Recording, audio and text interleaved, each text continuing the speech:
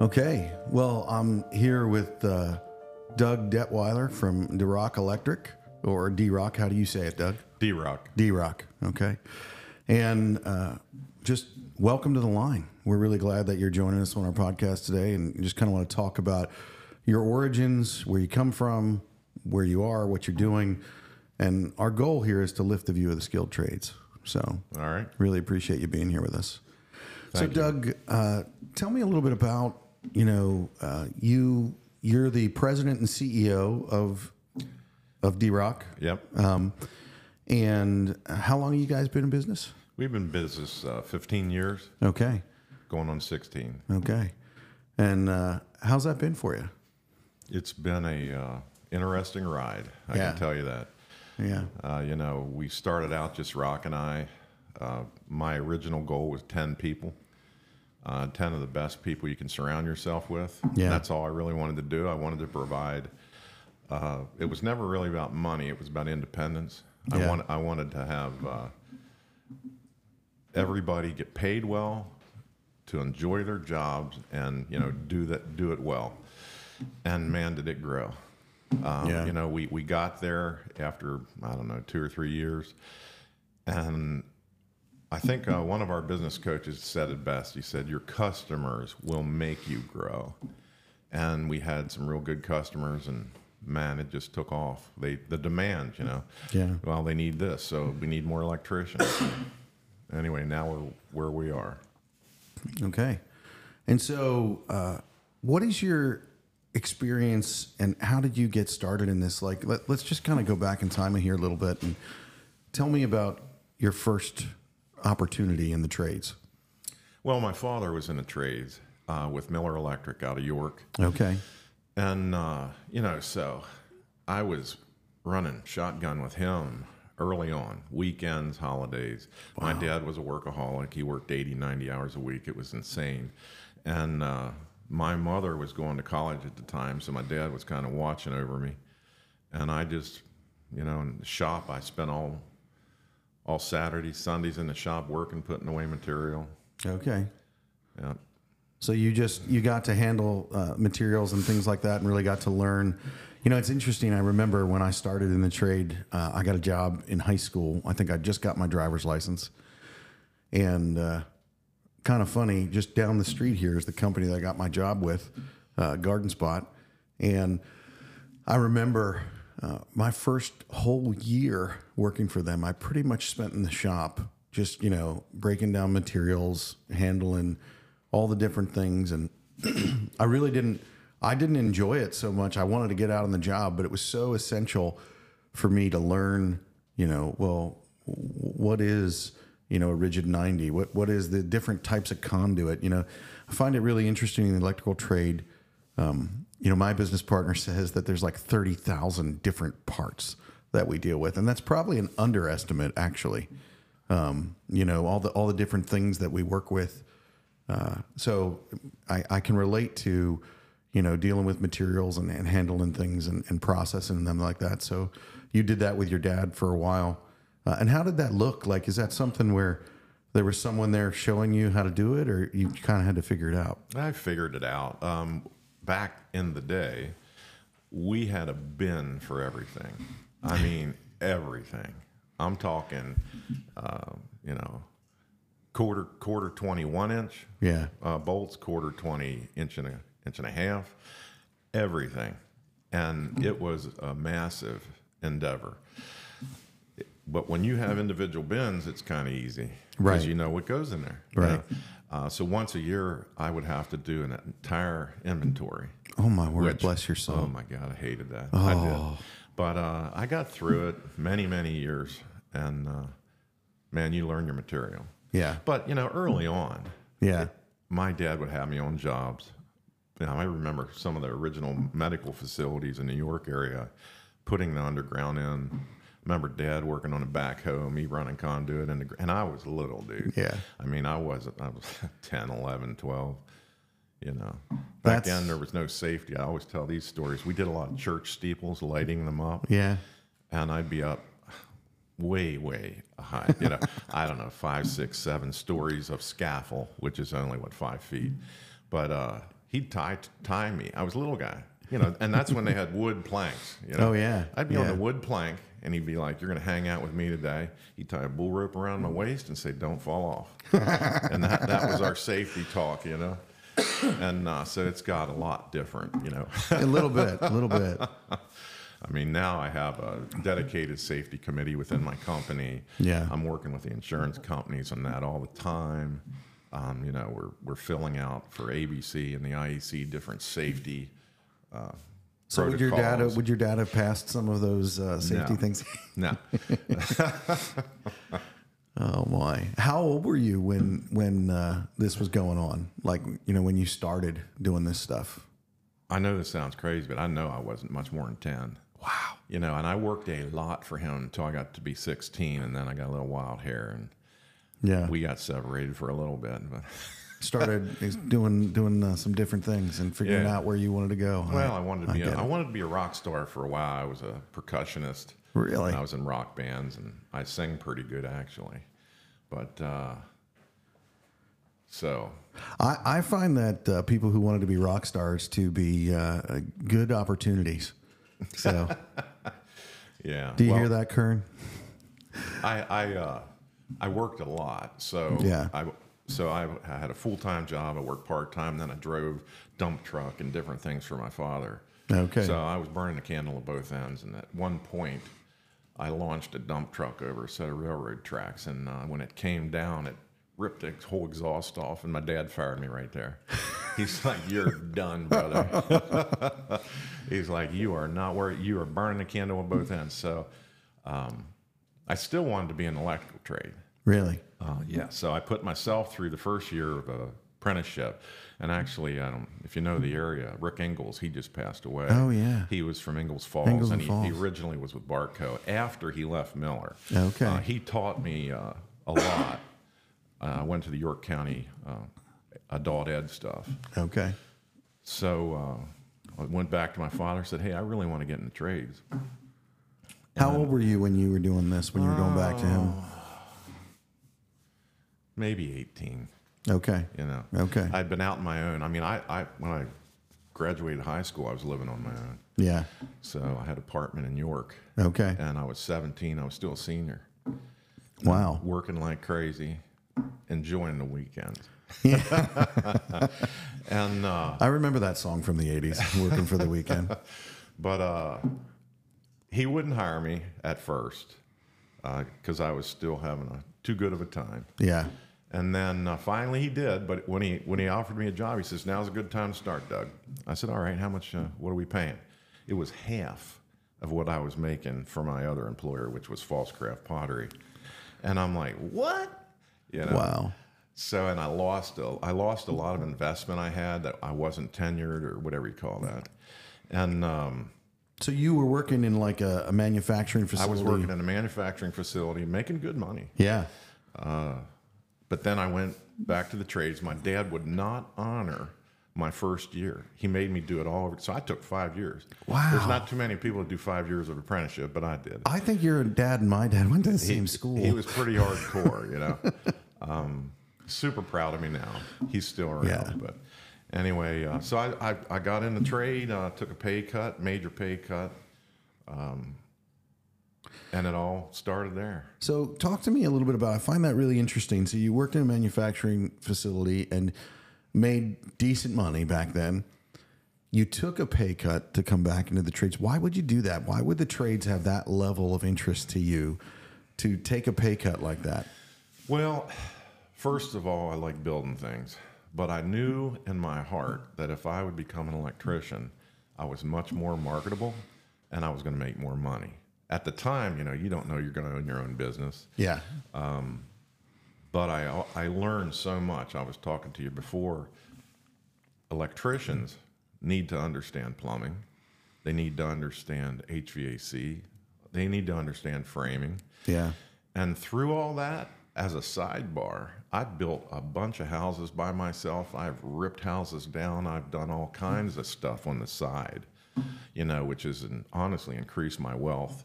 Yeah. I've been very fortunate. I've been able to buy low, sell high. Wow. I actually had one of the electricians, and he just retired from my company. That's got to be a cool teach me feeling. about real estate.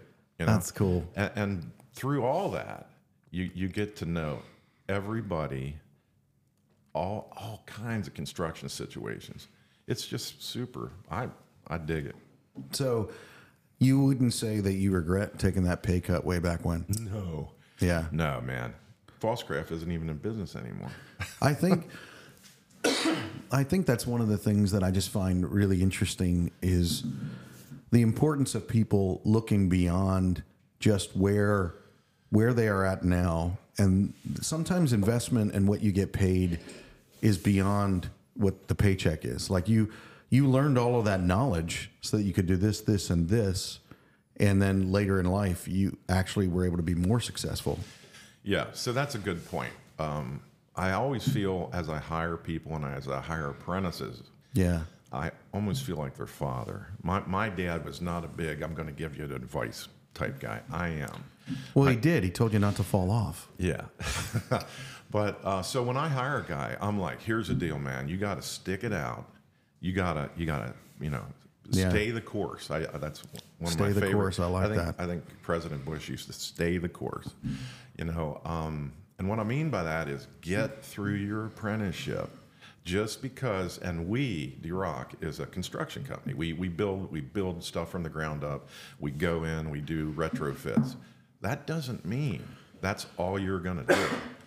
Right. When you get through and you have your journeyman's card from the state of Pennsylvania, and then we really push you to get your master's because of theory. Yeah. We have, I bet you $5, we have more masters in our company than a lot of larger companies do. Wow. Because we push it. We actually train from the inside to do the master's program for your master's license.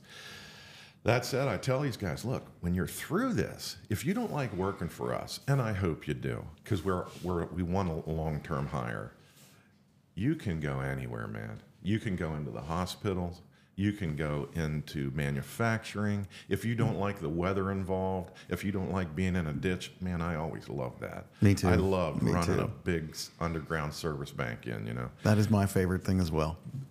It's something about being in the dirt. I don't know about it, but I like it. Yeah. And I don't get to do that much now as an owner. I sit behind a desk. Yeah. But honestly, it ain't as fun.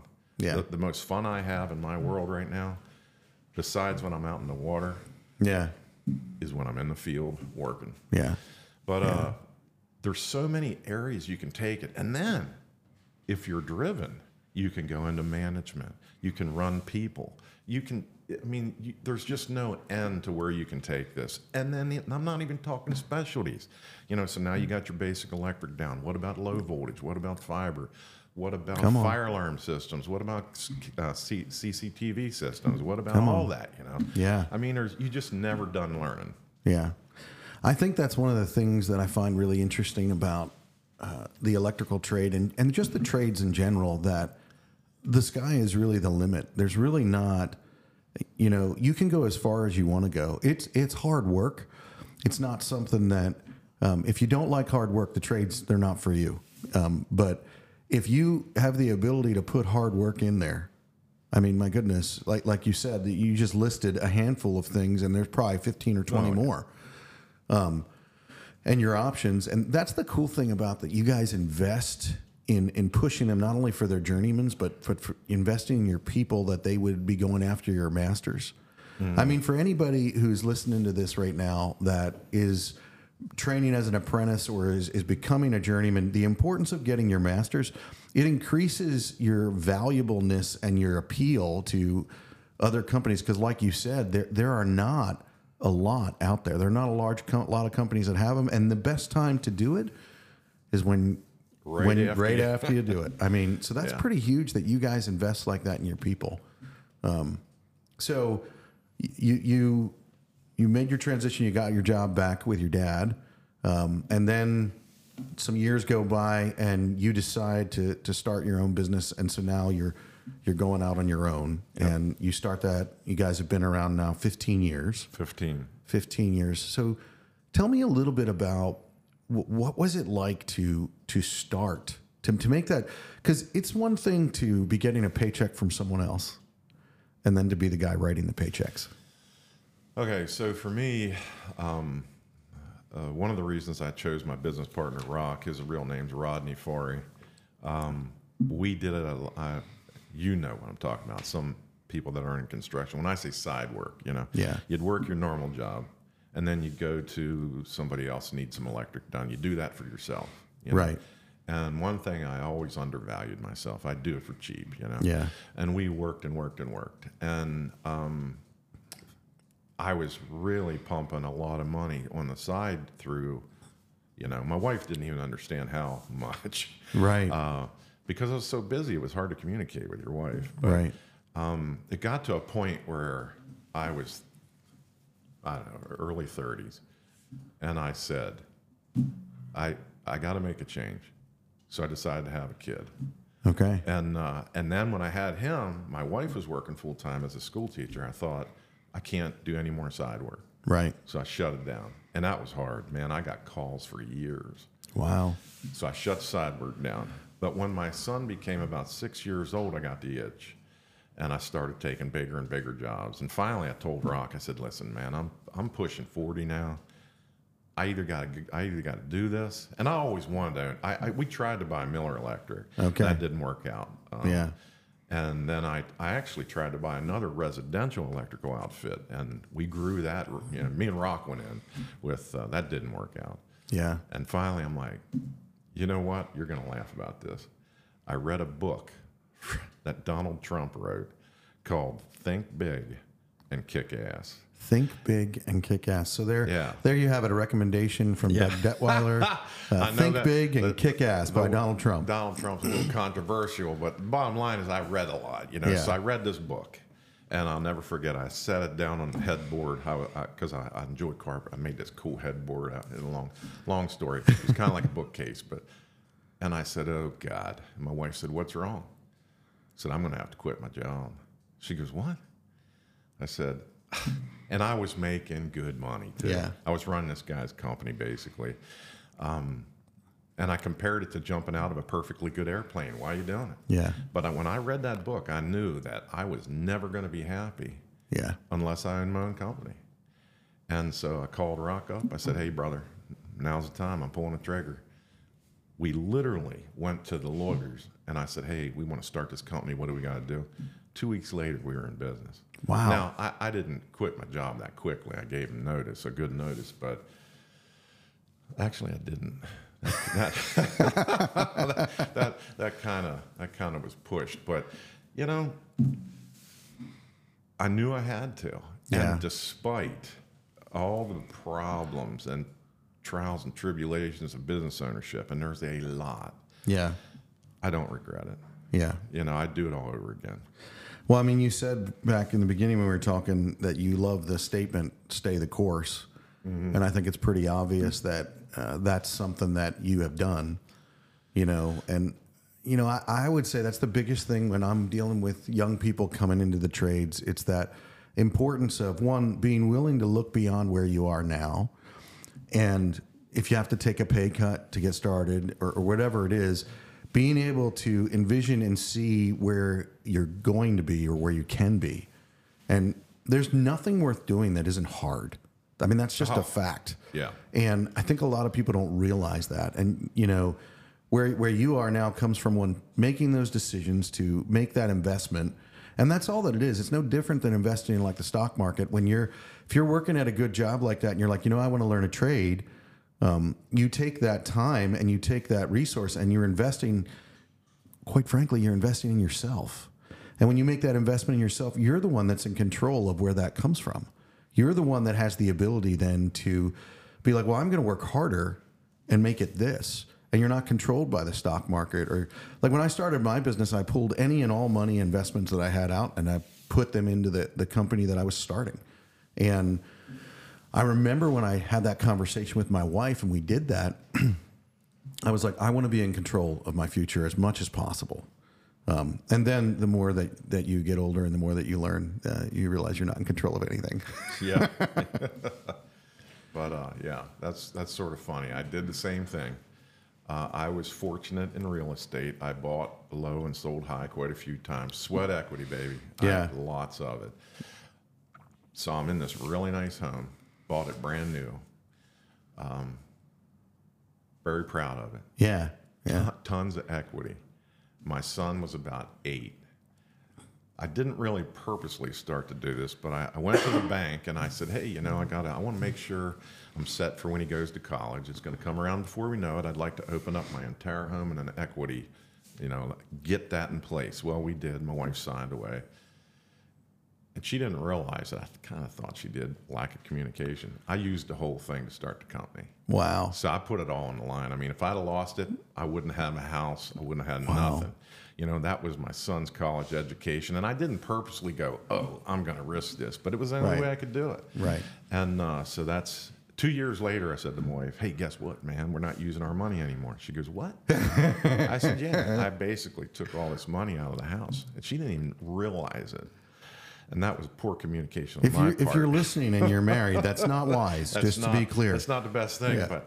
But and so she's a little mad at me. I'm like, but it's good news, man. Yeah. We got it all back. You know? So, yeah. I'm going to try that with my wife. It's good news, man. Yeah. I see how that rolls. Well, Doug, what is, you know, one of the things that I like to just break it up and just ask you, like, you know, what is one tool or thing that you just cannot live without? Like that one thing that you have to have. I got it. All right. I don't know. It's a Milwaukee tool. Of course it is. It's a Milwaukee tool. We don't sponsor them, but a little handheld drill. Okay. Okay. Speed chuck on it, right? And it's got a little. The battery's not even as big as your coffee cup. Wow. It goes in the bottom of the handle. Has a little carrying case.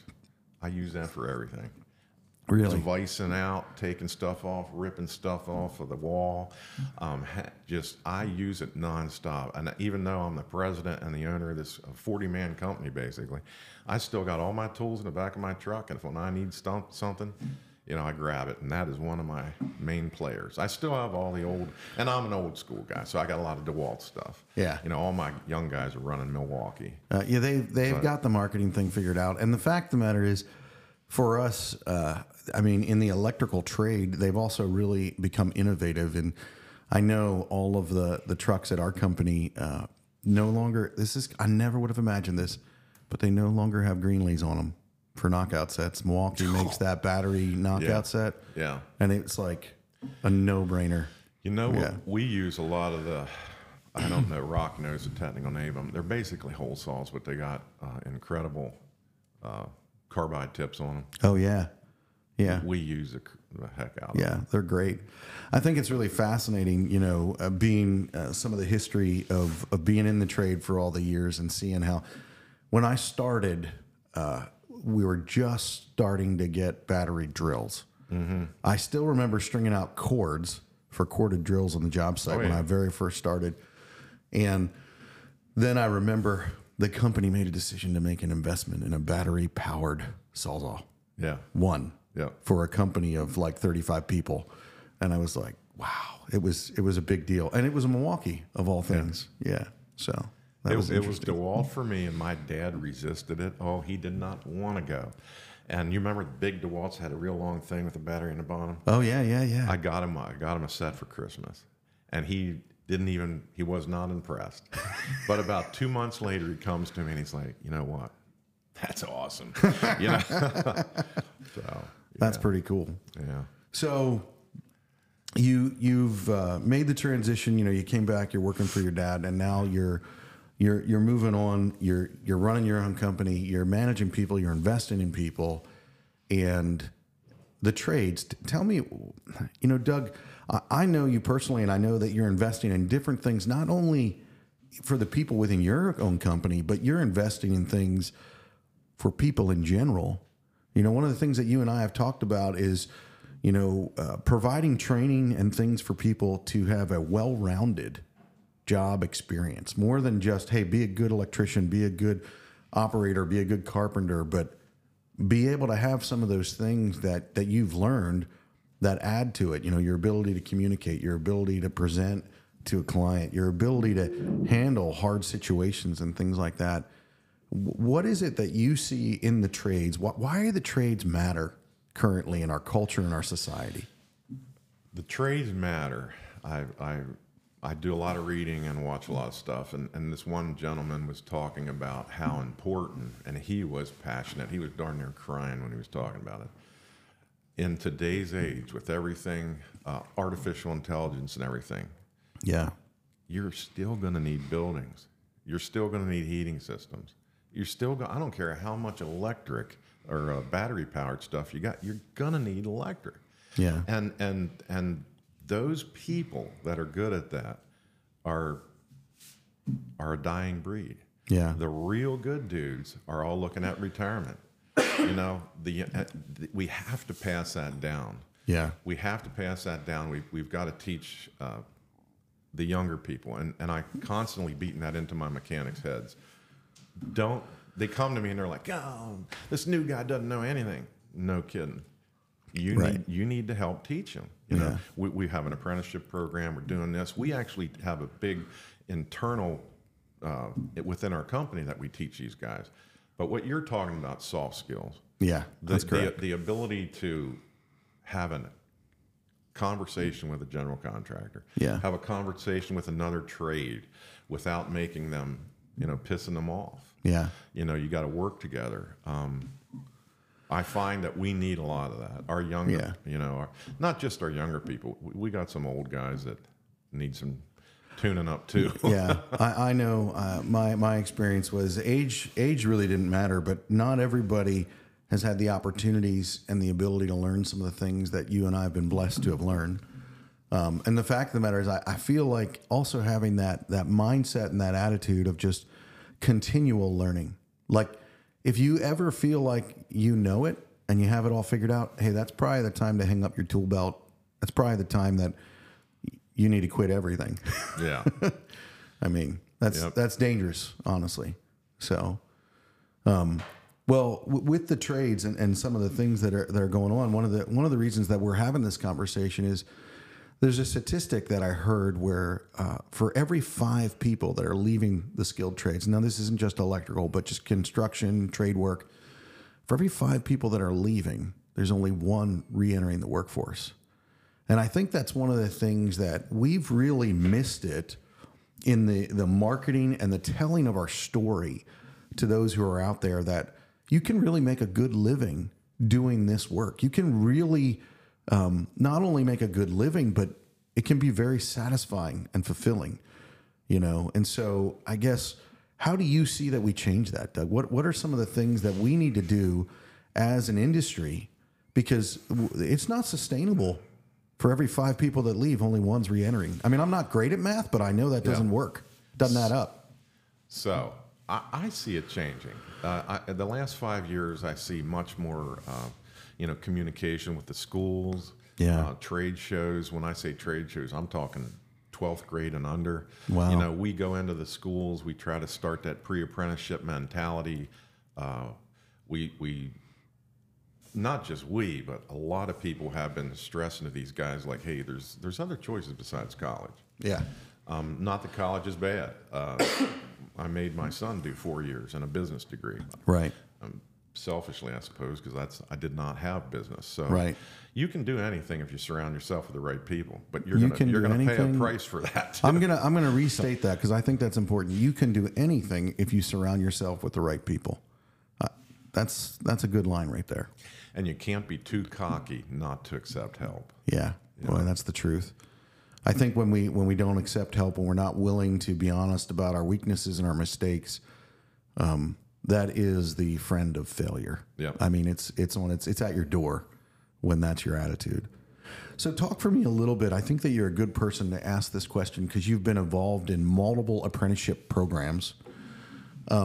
If I'm a young person, an old person, I want to be careful what I say about being young or old, because when I was in the apprenticeship, I was 18, and there was a 40-year-old man restarting his career sitting next to me.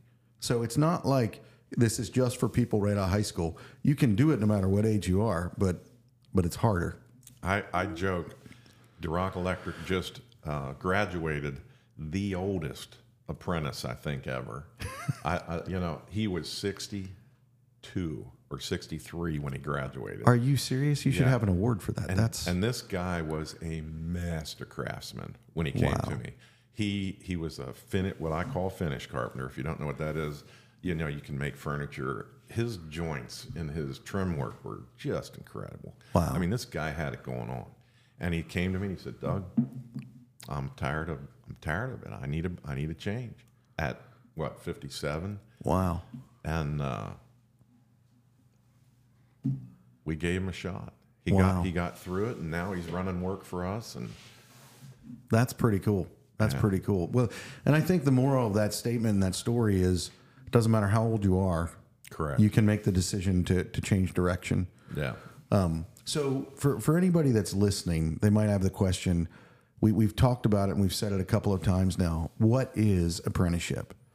And from your standpoint, being involved in multiple different programs, if I'm listening to you and I having this conversation and we're talking here and we keep saying apprenticeship, and I've never heard of that before, what is apprenticeship? Can you describe that for me? Sure. In the form that I know it, that I think it works best is you're going to school part-time. And I mean part-time, like 2 nights a week, 3 hours maybe, something like that. Okay. Sometimes you'll go twice a month for all day. Okay. Whatever that is, that's your theory, that's your book smarts, that's that. And then it's combined with you're working full-time for whatever trade, electrical contractor, plumbing contractor, whatever. Yeah. You're working full-time, you're doing this in the evening. And typically in Pennsylvania, the employer pays for that education. So you don't have any money out of your pocket typically. Wow. So an apprenticeship is working, it's school, it's combined, and then after a certain amount of time, you know, you're deemed an electrician. And I tell everybody, well, that they don't like to hear this, but that's just where it starts. Yeah. You just did 4 years, now you got to here. Now we're going to make you a really good one. We're going to refine you. We're going to show you all the different aspects of it. You're not going to see all that in school. You can't. You know, it's called life experience. So now you're an electrician. Right. 4 years, man. You got your card.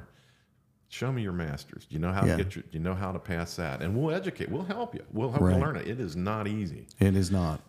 My business partner actually holds classes after work. The guys come in if they want to. We don't make them.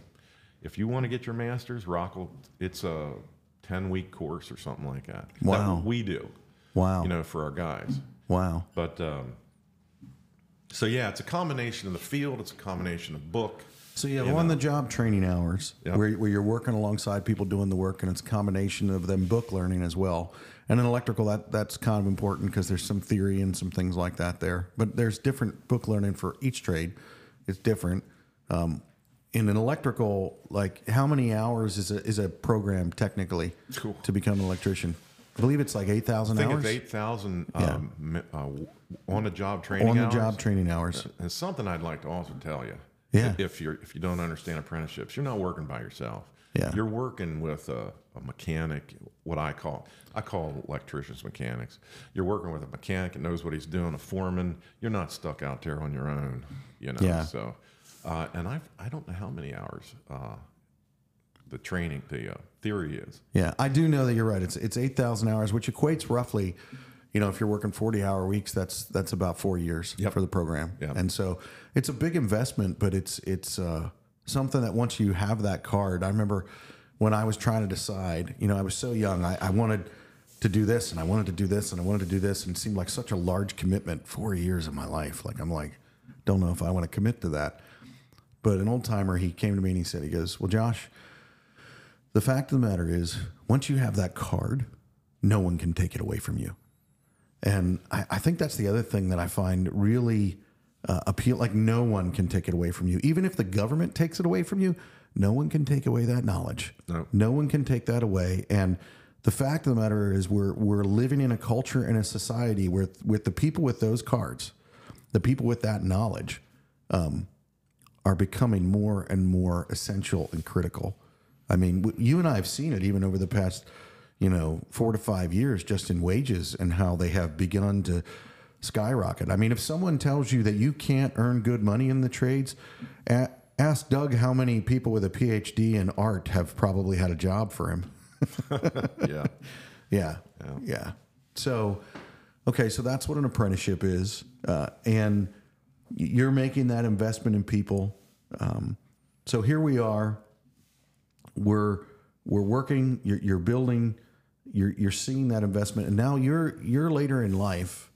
I mean, you're not 35, but you're later in life. What is it that you would be saying to, and I think this is a great question because I know that you've said this to people, but when young people are trying to decide and make that decision, like what is it that you said to your son because your son went to college, but he works at Rock Electric.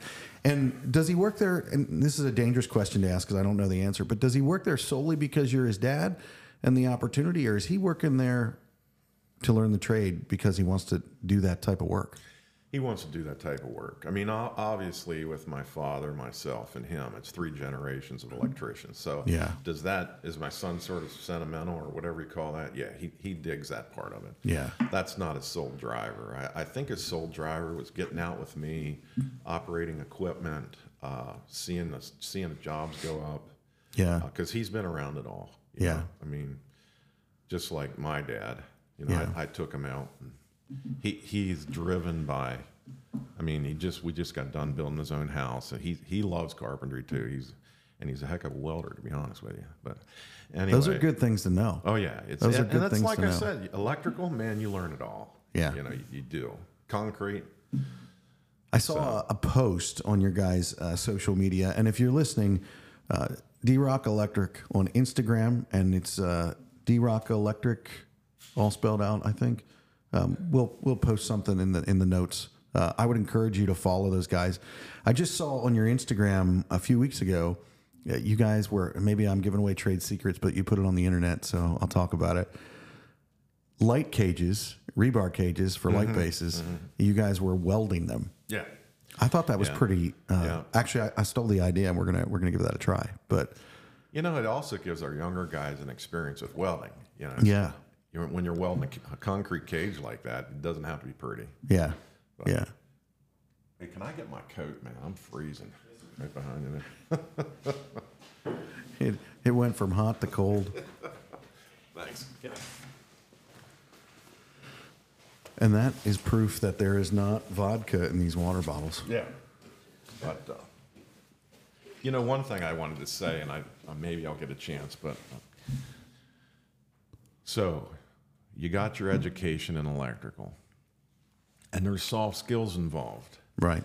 But with anything in life, I feel like, now this is the dad coming out in me talking to the younger generation. It's all attitude, man.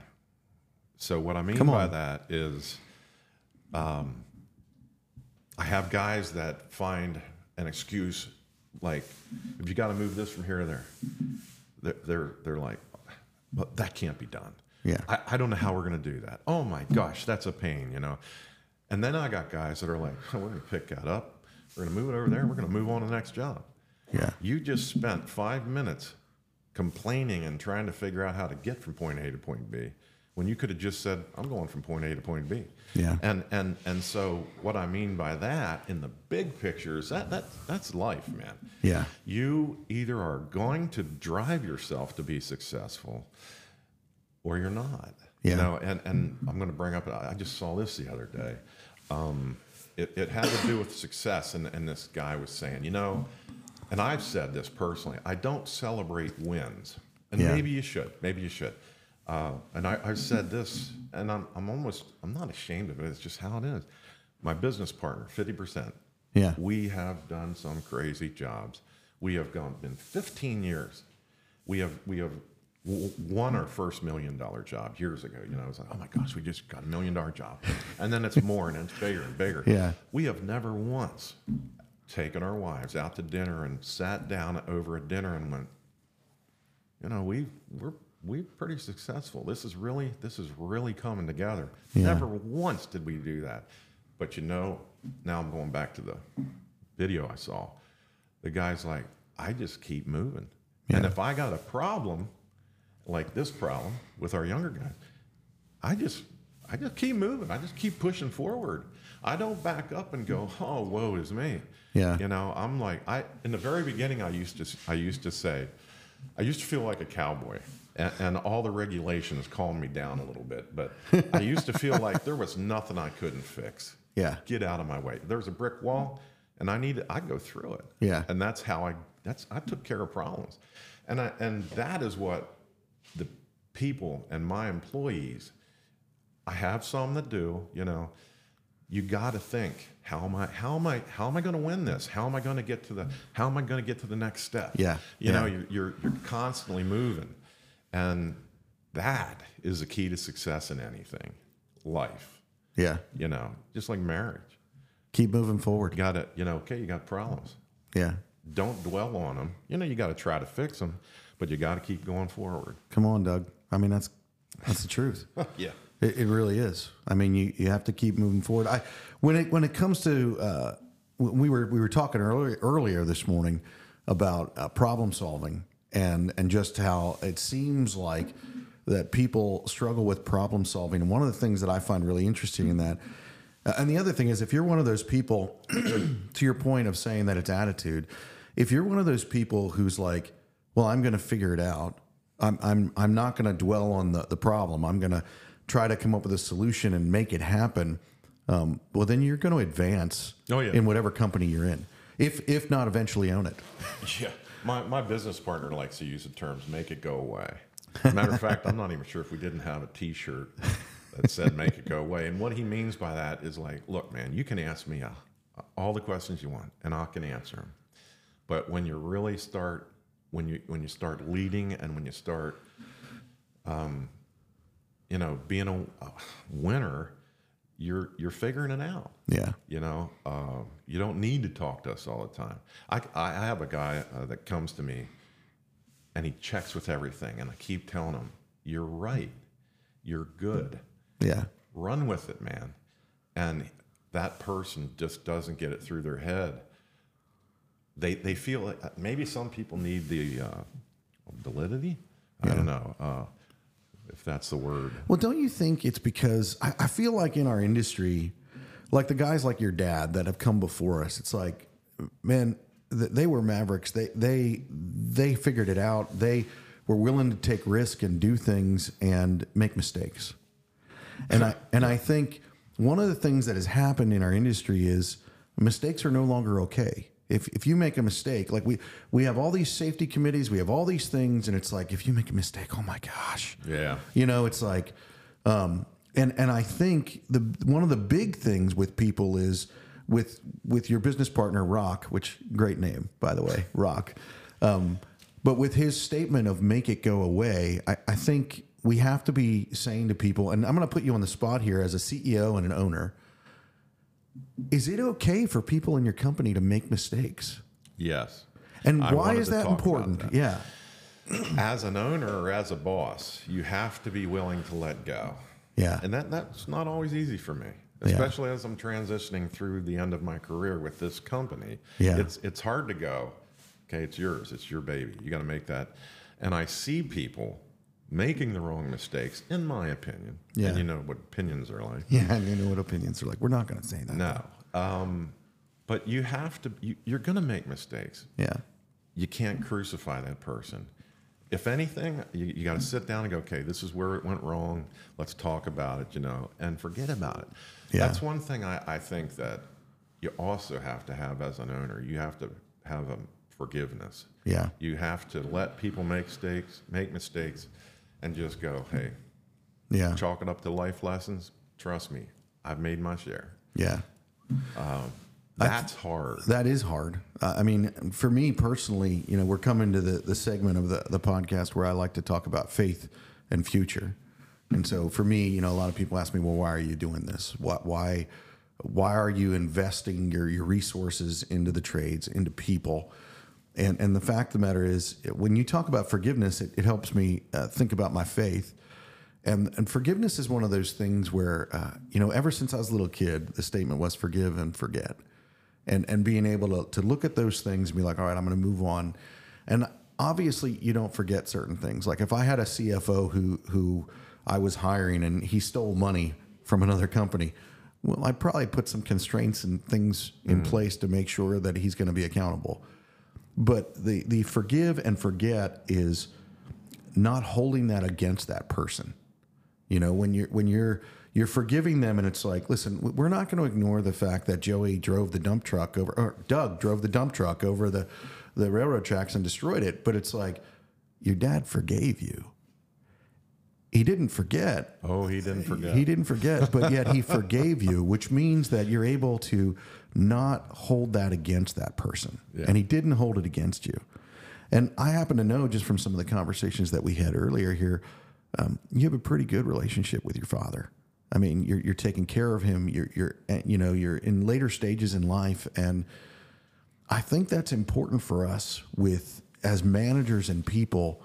What you just said, the ability to forgive and let things go. You might not forget them, but not holding that against that person, being like, because the other thing that happens when we do hold it against, it's like, well, he's going to do that again, and we almost put him in this self-fulfilling prophecy of they're going to make that mistake again. So for the faith and future part of it, and this is a little bit of an interesting question, and everybody answers it differently because we all do this for different reasons. For me, my faith plays a huge part in why I'm investing and doing what I'm doing in this industry, and I'm doing it for the future. I believe the future of where the trades are going is an important thing because I have 3 children. I have a daughter and 2 boys, and I want the lights to work when I'm dead. I want the toilets to flush. I want them, like, we live in a culture and we live in a world that is a pretty chill life here in the United States. And I want them to be able to continue to have those benefits, which have been huge. And that's why this investment in the future, it reminds me a lot of you deciding to leave a good paying manufacturing job and make this investment over here, which has done really well for you. And so for me, the future is really important, that I want to take this investment, and I do see it doing really well for me. Meaning I see it doing well for my children. I see it doing well for the next generation. So why does Doug do what he does? Why do you invest in the way that you are in your people? Why are you investing in the future? What is it that makes you get up in the morning? Okay. I wasn't really prepared for this, but I'll tell you. What is my legacy, maybe? There you go. What is it? It's not money. It's not... I have a very large gun collection. But it's honestly the fact that I'm helping 40 families. Wow. I'm helping them get paychecks. I'm constantly trying to raise them up.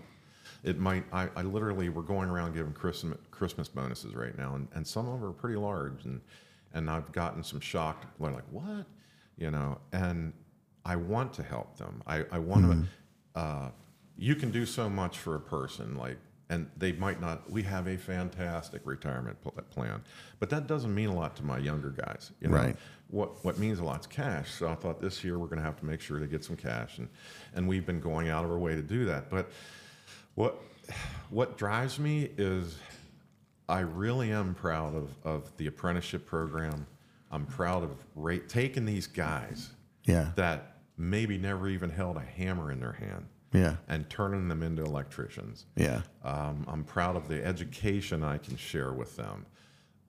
It's teaching them, And then as they get older, I thought about writing a book about all my Dougisms, about life. It's not only about learning the trade, it's about living good. Yeah. And it's about life, man. Yeah. And I like to think, I've had guys come in, and I literally feel like a psychiatrist. They're talking about the relationships, and I'm giving them my advice. Yeah. My son thinks that's funny, but I'm full of it. Yeah, I'm full of it. I like that. I'm full of it.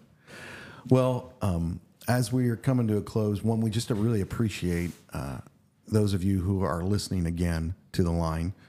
And again, I just want to challenge you, step up to the line with us. The line is saying, hey, this miseducation, this not communicating what our industry is about and what it is that you can do, this isn't someone else's problem.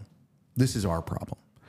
And we are stepping up to the line. Doug and I are stepping up to the line here today, and that's the name of the podcast. But the fact of the matter is we all need to step up to the line. And so I challenge you today that you need to step up to the line with us. If you believe these things, if you think these things are important, if you're a journeyman or you're a master electrician or you're a business owner and you're not investing in the next generation, learning about what it is to get into the trades, to be a well-rounded worker, not showing them the fact of where they can go in their life, then you're not stepping up to the line. And you need to. The fact of the matter is the future is coming. And are you going to help make it a better future? Or are you going to just hoard all of the money that you've been making and keep it to yourself and not invest in that next generation? Because you're going to be remembered for one thing or the other. And I know what I want to be remembered for, and I know what Doug wants to be remembered for. So I would challenge you, step up to the line with us, make a difference, and lift the view of the skilled trades. So we thank you for listening with us here today, and we'll see you next time. All right. Thanks, Doug.